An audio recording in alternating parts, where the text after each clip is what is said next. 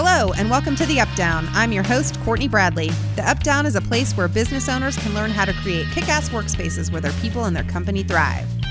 Okay, people, here we go with another solo episode. First off, forgive my weird nasally voice. I'm wrapping up the tail end of a summer cold, and it's been horrible. I don't know what it is about having a cold when it's still hot out, but it is 100 times more unbearable and annoying. Okay. So today's podcast will start a series of solo episodes where we're going to talk about your physical work environment and how it can impact what I call the Fab Five. For those of you new to the term, the Fab Five represents 5 critical areas that exist in every organization. Specifically, your company culture, your level of employee engagement, your wellness efforts, your recruiting and retaining top talent, and the promoting of innovation within your company. So you're going to learn how your office space plays a part in either positively or negatively impacting those areas.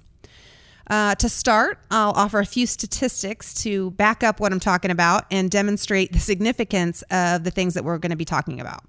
The undercoverrecruiter.com has a fantastic article about how the office environment impacts recruitment.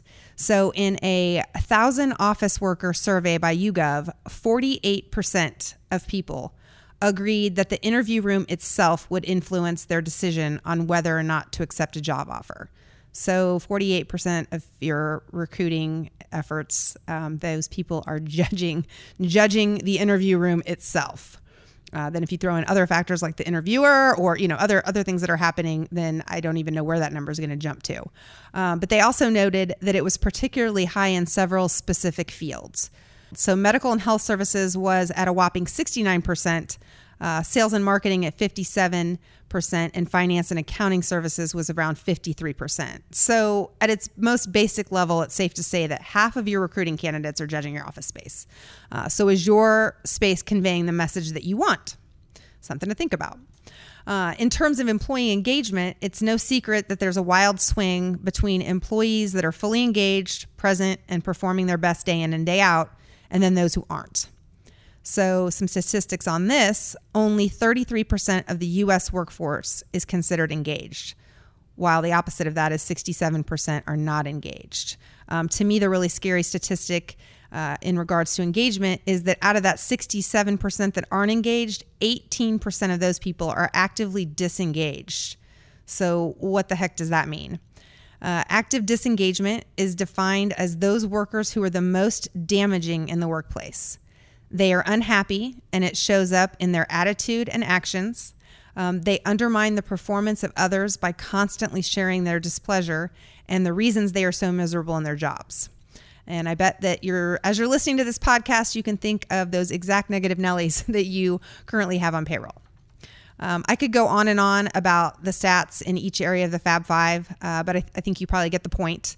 And then I'll also be touching on more statistics in future episodes that'll be referencing the specific areas that we talk about each time. And then I'll be sharing the tips on how to improve your workspace so that it's a positive and not a negative in your organization.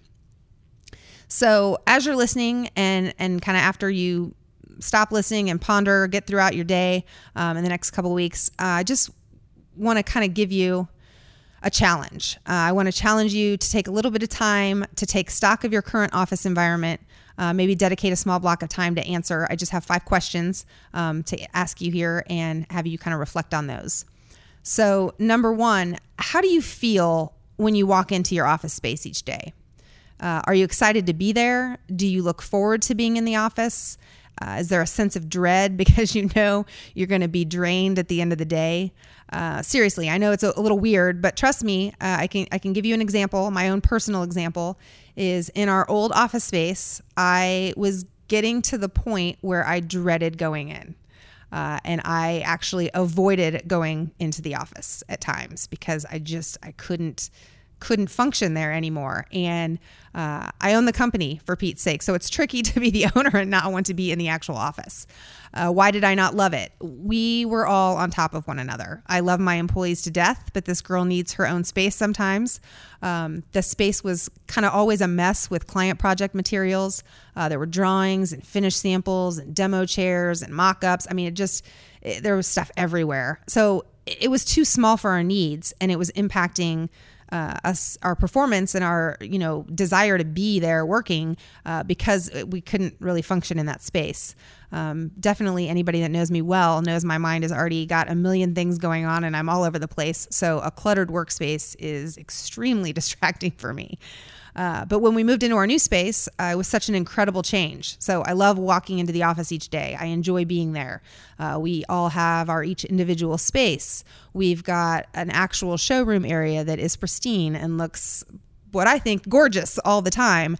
Then we've got our design lab, which is kind of where we are able to make a mess. It has all the materials and that's where we kind of lay out client drawings and, all those, like I said, materials and things like that we can leave those areas a mess. And then if we have clients that come and visit us, we don't have to apologize for the mess or that we have stuff everywhere. Okay. So number 2, think about how you feel during the day. Are you fidgety? Are you comfortable? Are your eyes strained at any point? Are you experiencing any muscle aches or tension in your shoulders, anything like that? I personally have eye strain. I attribute it to the fact that I'm getting older and I don't want to admit it. I probably need glasses, but I refuse. So I have eye strain at the end of the day. Number 3, does your office space align with the outward facing image of your company? So does it jive with your marketing materials and your website and what your salespeople are out talking to your clients about? If people saw your website and your marketing materials, and then they stepped into your office, does that align and does it make sense that supports what your, public image is? Number 4, are you proud to have clients come visit? Is it a space that you like to show off? Is it a space that you are not so proud of? Does it not invoke any feelings at all? Something to think about there. And number 5, would you feel comfortable asking these same questions of your employees? So, earlier I asked you to be honest in your, evaluation of these questions. And while you may be one level of honest, your employees probably have a little bit different and more honest opinion. And so would you feel comfortable asking these questions and getting feedback from them as well? So I bet you didn't know you were going to get a podcast with homework. Don't stress. You'll have a few weeks until the next solo episode where we'll dive into the Fab 5 item number 1, which is culture. And I know we talk a lot about culture on this podcast.